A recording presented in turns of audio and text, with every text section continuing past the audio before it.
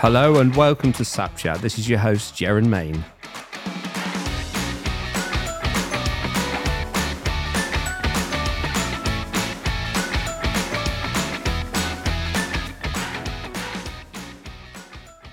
Now, welcome to this latest episode of SAP Chat. Now, my guest today is Jonathan Lake, who's an SAP specialist for the UK business for Amazon Web Services. Now, Jonathan started off life at the packaging company DS Smith, and after a couple of years moved to HP, where he remained for the next 30 years. He had a variety of roles, but all focused on SAP, both in the infrastructure and services space. It was here over a decade ago we both met and worked together. 3 years ago, Jonathan moved to AWS, again focusing on SAP. Jonathan, welcome to SAP Chat.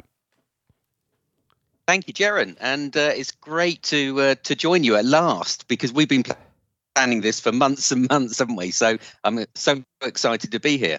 No, it's absolutely great to have you on board. Now, you have actually appeared once before, believe it or not, and that was at the SAP User Group annual conference last year, and you joined as a special guest. So I like to think this is your second time around, but first time dedicated 100% of your time, which is great.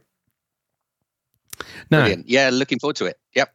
So, Jonathan, let's just start with market conditions at the moment, because I think that sets a backdrop to a lot of what's going on at the moment in the SAP market, particularly, and both in the hyperscaler world. But the world is changing. We've had one thing after another, haven't we? We've had COVID, we've had difficult trading conditions, we've had global conditions, supply chain issues. We're now going through an energy crisis as a result, which is highly inflationary. This is changing business and the IT industry, isn't it? Yeah, I think it's definitely accelerating some of the discussions that we've had previously. And as one customer said to me the other day, in terms of the digital transformation journey, COVID wrote the business cases, as they said to me, and other factors as well, of course, like energy and what's going on in Ukraine and so on. So it's really tough out there for the majority of businesses, I would say. Yeah, and so let's get to what we're seeing then as a result of that, because we're both, I work for an SI, you work, well, I'll come on to that, because I could argue that Amazon and a lot of the hyperscalers are going in that direction as well. But, we're all working roughly in the same market, and we're just seeing a lot of organizations really doubling down now on digital transformation projects as a result of all of those factors, aren't we? We are, and it's interesting the way in which the market has changed. If I go back a few years ago, when I started at AWS, there was a lot of focus around the technical aspects of a customer SAP workload. It was very focused around sort of how we could migrate the core workload onto AWS, and often the opening conversation was about cost. How we can reduce those costs at the outset. And those conversations haven't gone away, but the conversations are much wider today. And there's also a much wider conversation with lines of business as well. And there's a very sort of industry-aligned focus, I would say, in terms of our discussions with customers. So I would say very radical change in the industry has occurred in the last year or two. Yeah, and I've seen a change in terms of, and I've banged on about this in the past, but S/4HANA, don't look at it as a simple upgrade. Look at it as what it enables longer term, and look at the value that can be driven. And I think, we talked about digital transformation, but that's certainly been the case. And I guess you're seeing that at Amazon as well, in terms of organizations now trying to look at how they get greater visibility of supply chain, how they use these new digital technologies, how they embrace your platform to get the value driving forward much quicker. Yeah, definitely. And I think the first thing I'd say about your point about SAP S/4, I think there's been a big shift as well towards that sort of greenfield implementation.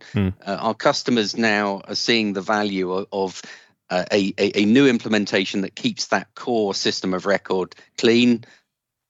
As we all know, SAP is that monolithic application, and it becomes expensive to support and maintain if you start customizing the core. So the strategy is to implement that core, keep that core SAP system of record as clean as possible, and innovate at the edge effectively. Take advantage of all of the services that are available from SAP's business technology platform, and also the AWS native services.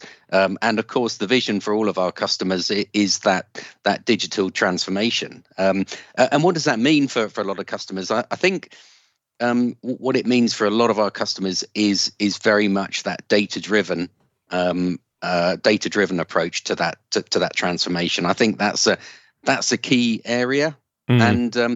And what I'd say to you as well, I think it's interesting about the SAP S4 business case, because obviously there's a lot of focus around that sort of core business process, what the actual process does for our customers. But I think the business case is so much wider than that, isn't it?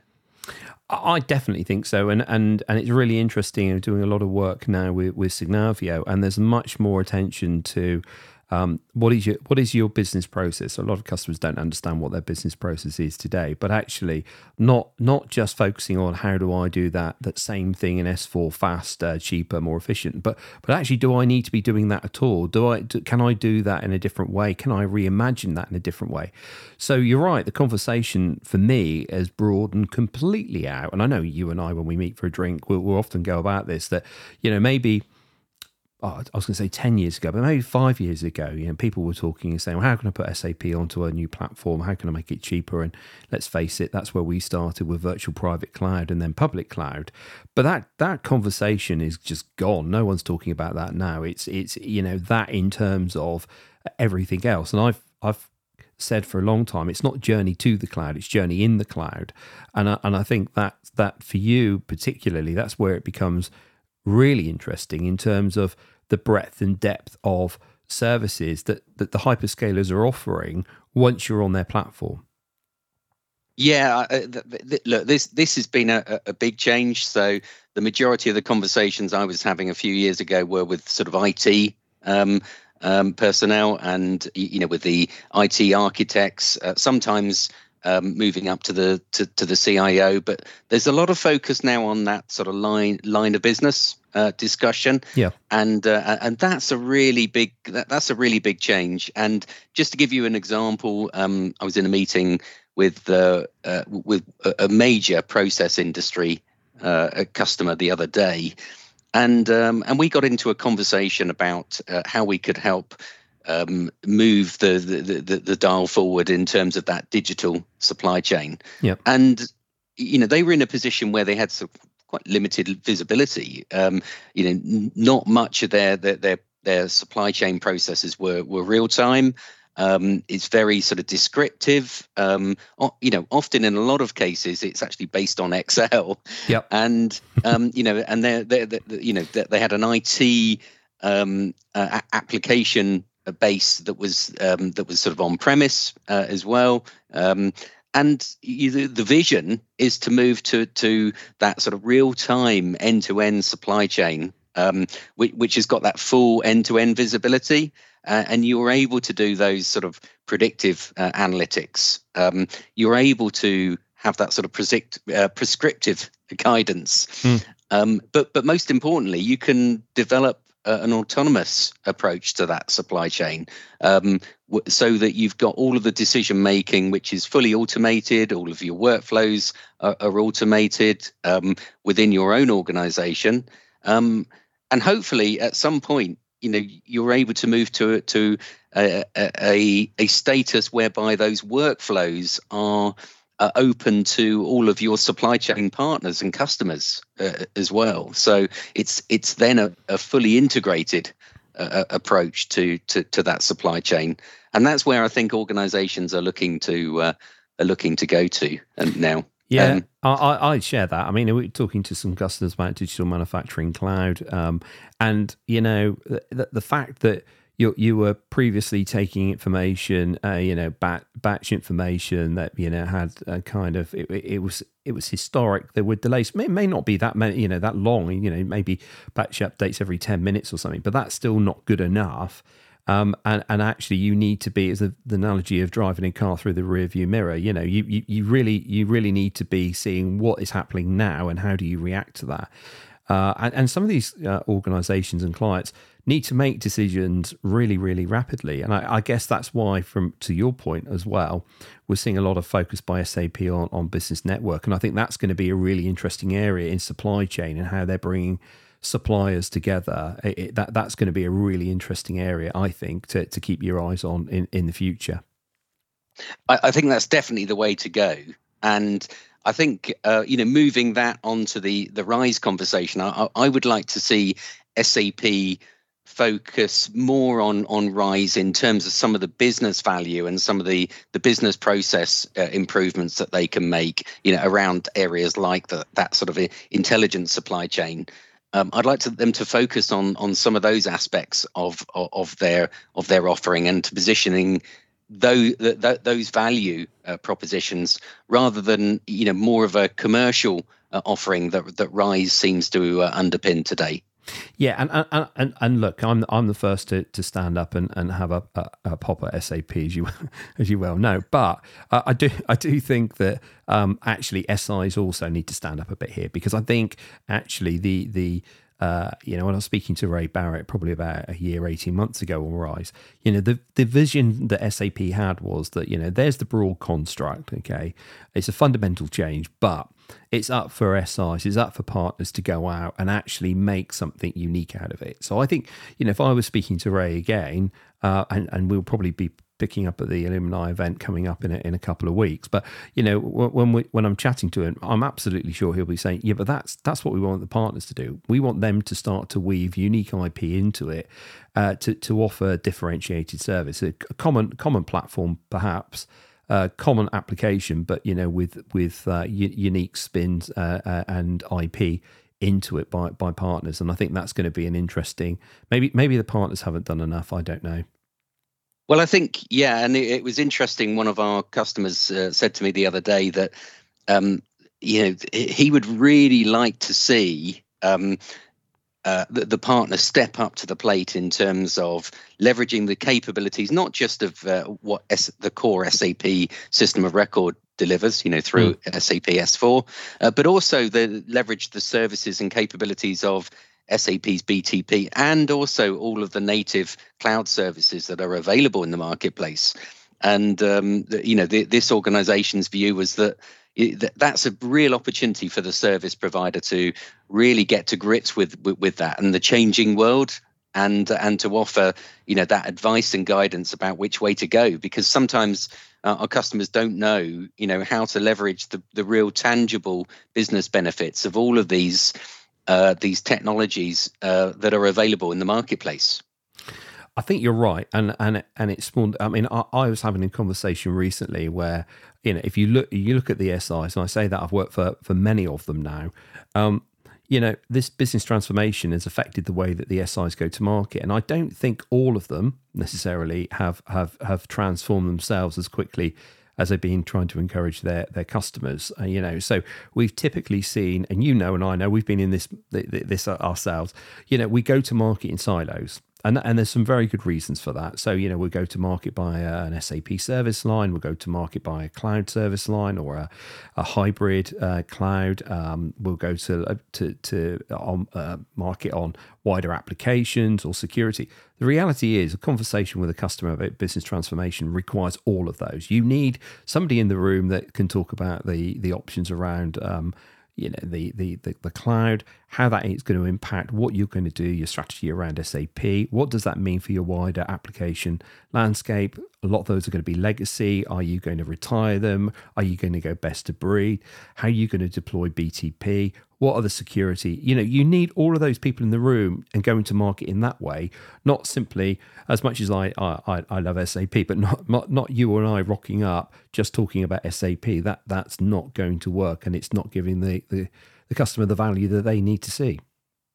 Yeah, and I think one of the key aspects of this, I think, is a lack of skills in the marketplace with some of these areas as well. I know it's a big challenge, isn't it, for all of the service providers, but also I think it's a big challenge for our customers as well. And I think there's a responsibility on all of us, isn't there, to help with that, to help with some of those skills gaps, and perhaps there's a lot more we can do in the sort of training area to bring everybody up to speed with the new world, actually. Well, yeah, let's face it. Yeah. You and I know, looking at us, you wouldn't like to say this because we probably look in our early 20s, but we've been in this market for 30 years, and I think I look around. A lot of the people, particularly in SAP, came into the market at the same time. It was like middle to the mid 90s. We were all kind of working on this, and you look around and you see a lot of us are the same age. I am encouraged. I know the organisation I work for has a global academy, a global SAP academy, and they're putting a huge amount of effort into training people and bringing them into the organisation, as IBM did with me 30 years ago. They put the training behind me to do that. I'm guessing you had exactly the same in HP.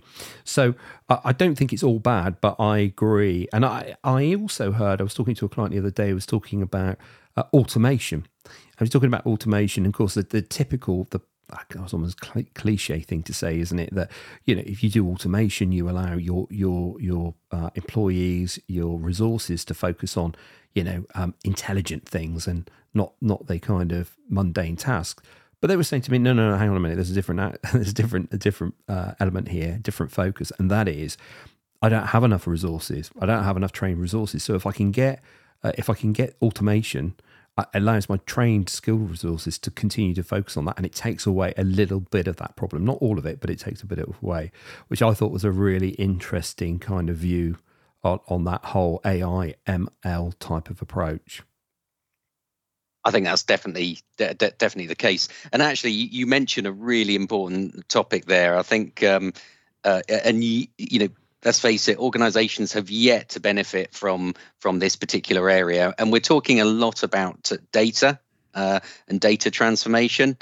And there's a lot of organizations who are using that data through KPIs and using that information in that way to present dashboards and so on. But I don't think there's many organizations that are really leveraging the power of artificial intelligence and machine learning. We had a case actually where a major process manufacturer was, they could get information about their inventory management, but what they really wanted to do was to be able to drill down into that information and find out why their inventory turns are low, and gather that information. And then if you can use some artificial intelligence and machine learning use cases over that, then I think that's where the real power is. That's where the real power is.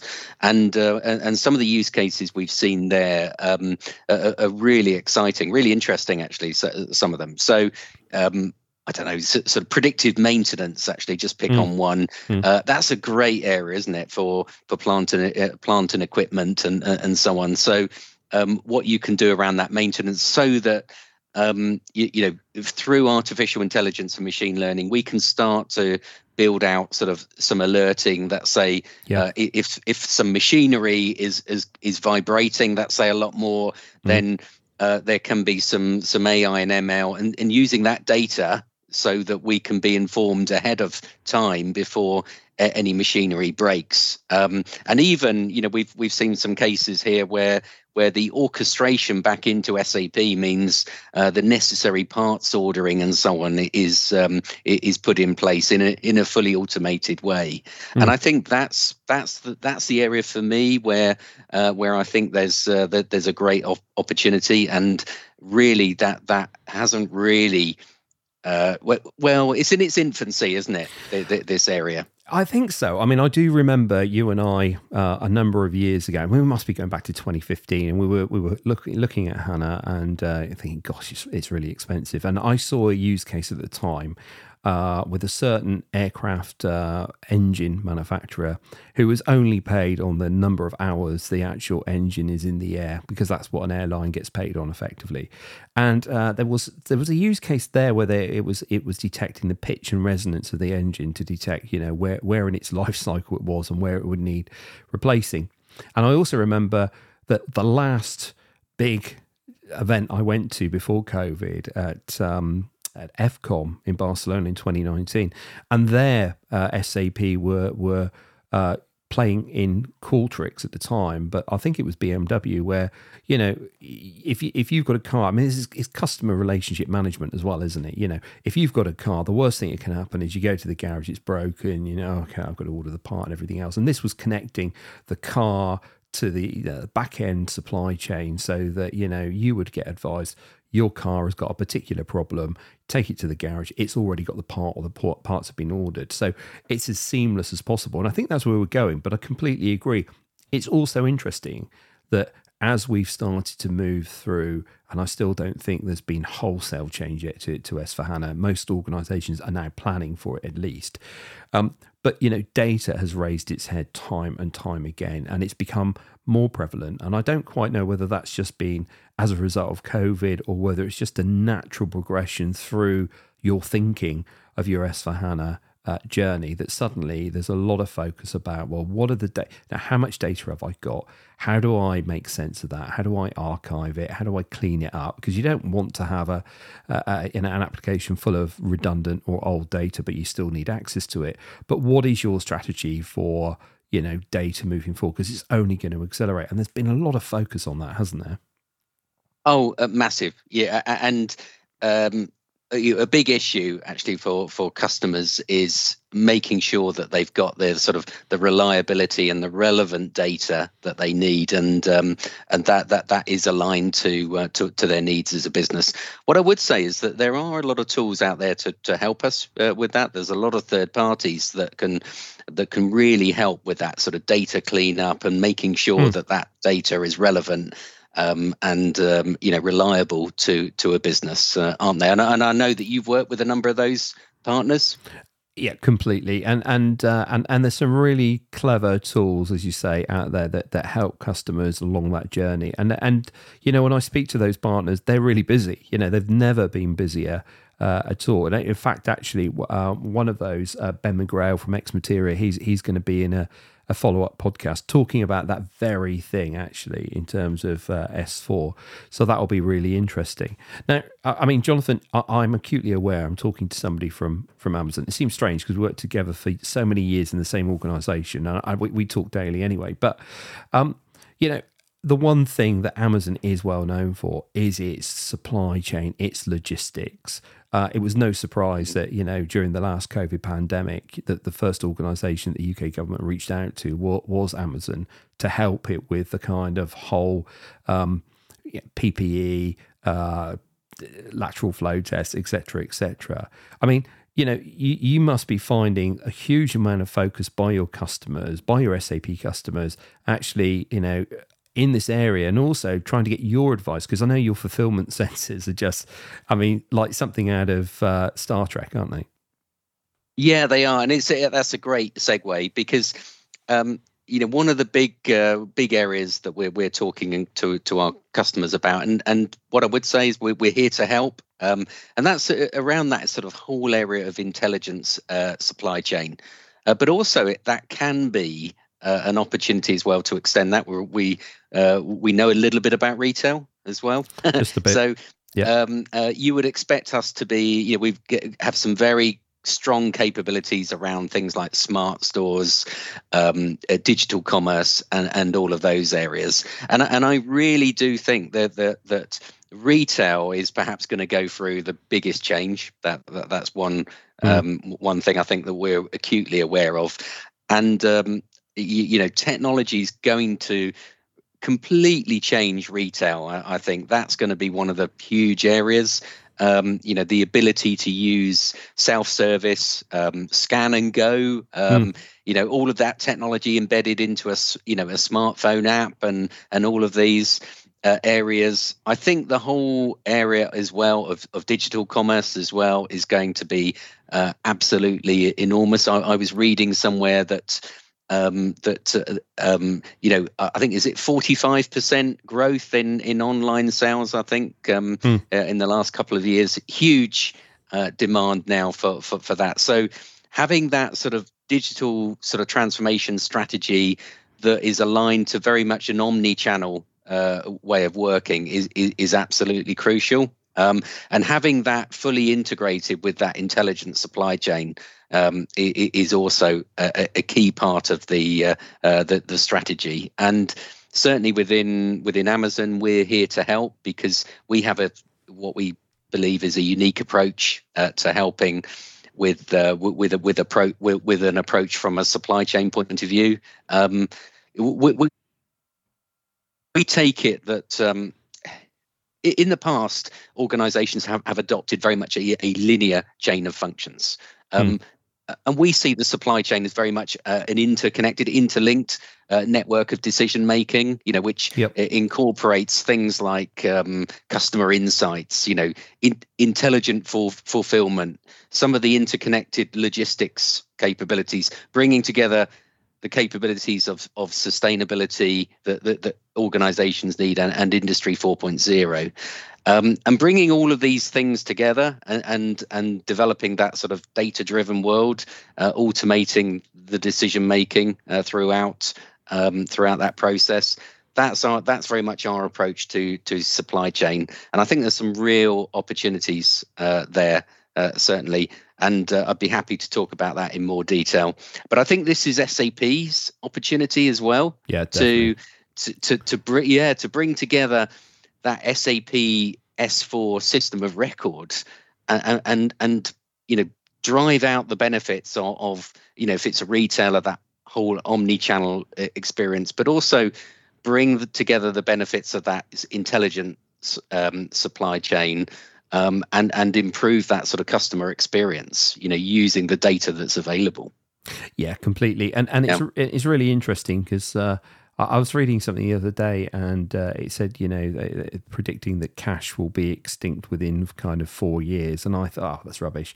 And then I gave a long, hard think, when was the last time I actually used cash?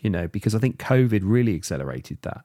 You're seeing bars and restaurants just not accepting cash any longer, and even down to car parking and things like that. We just simply don't tend to use it any longer. I'm guessing, though, that Jonathan, the one area that I'd like to explore with you is that kind of change of relationship, therefore, that Amazon's had. I mean, I know it wouldn't be unfair to say that when you joined Amazon, was it 3.5, 4 years ago, we were in fact, I just left HP at the time.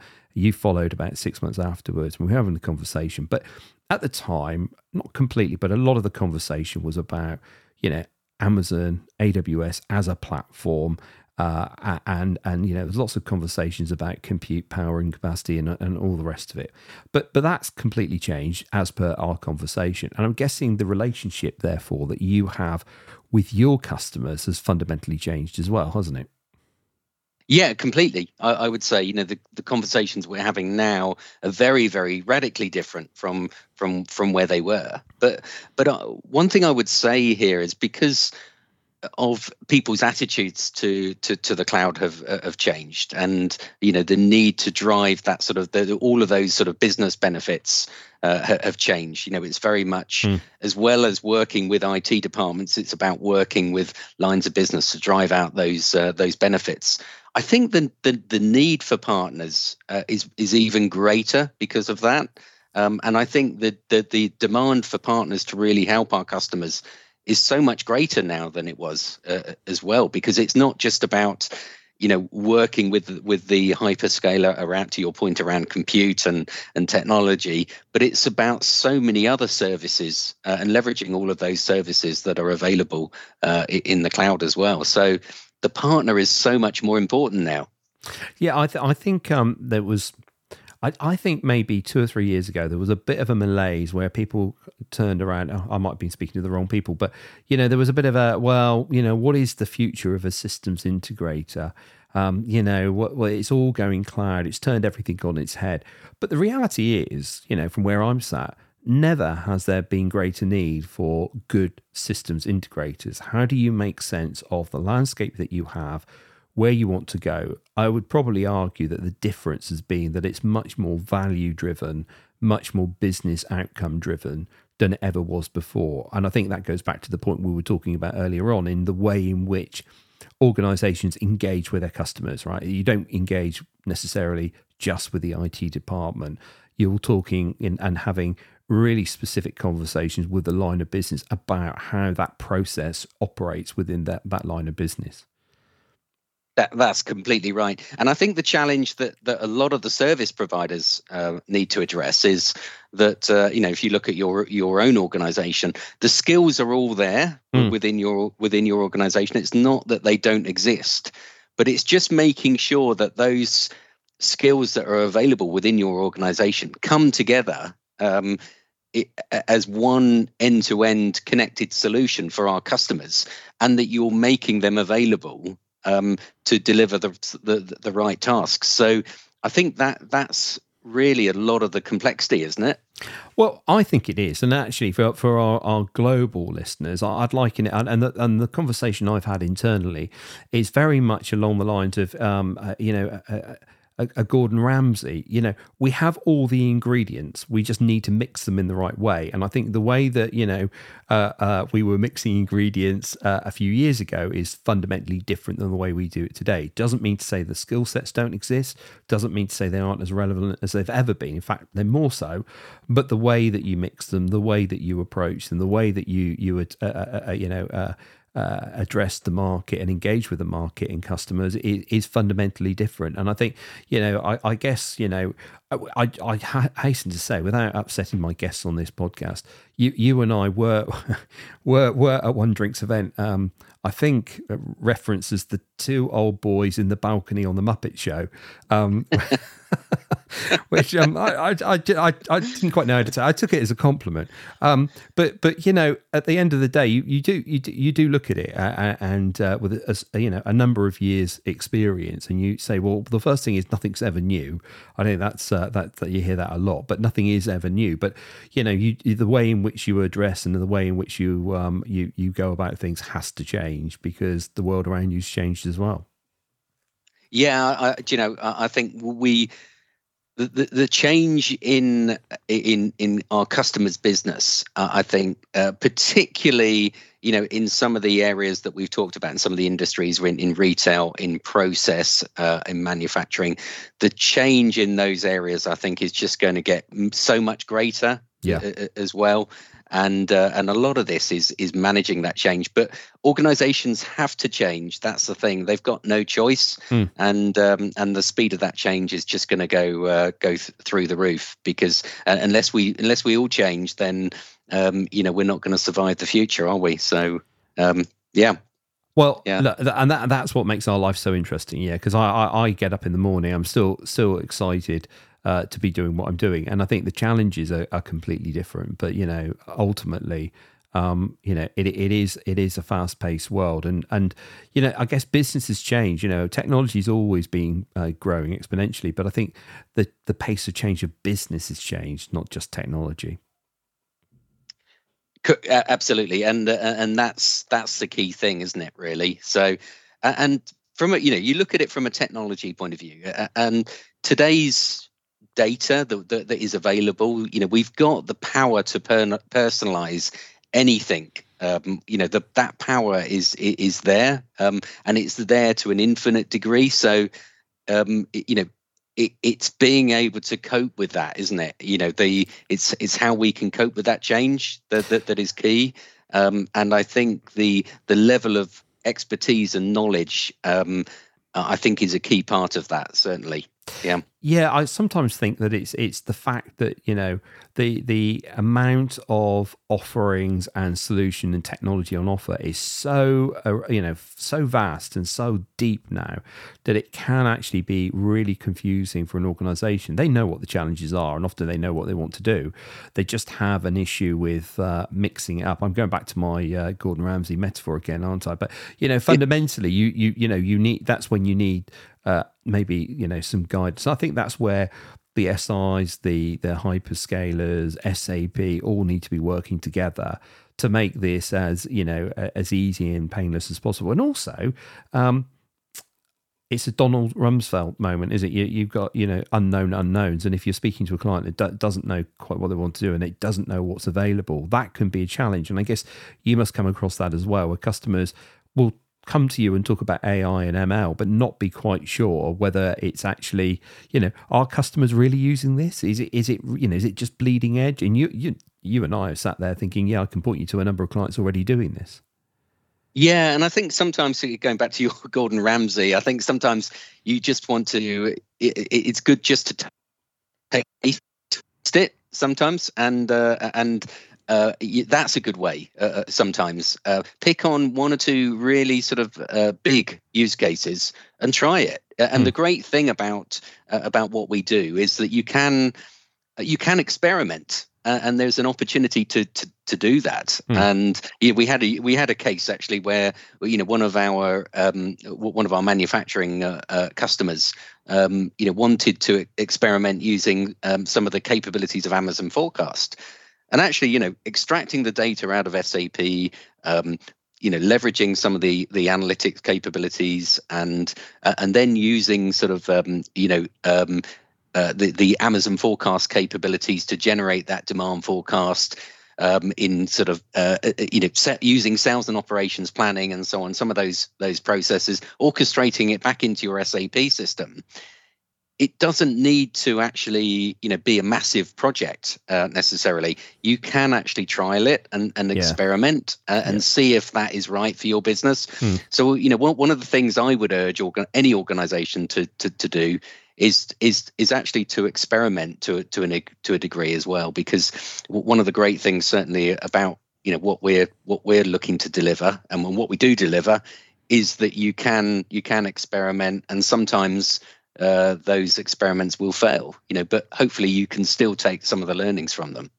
And that's a great, I mean, obviously I'm not an Amazonian, but, you know, that is one of your tenets, isn't it? You know, fail lots and fail fast, and then move on and try again. And you're right, I don't necessarily see a great deal of that in all organisations.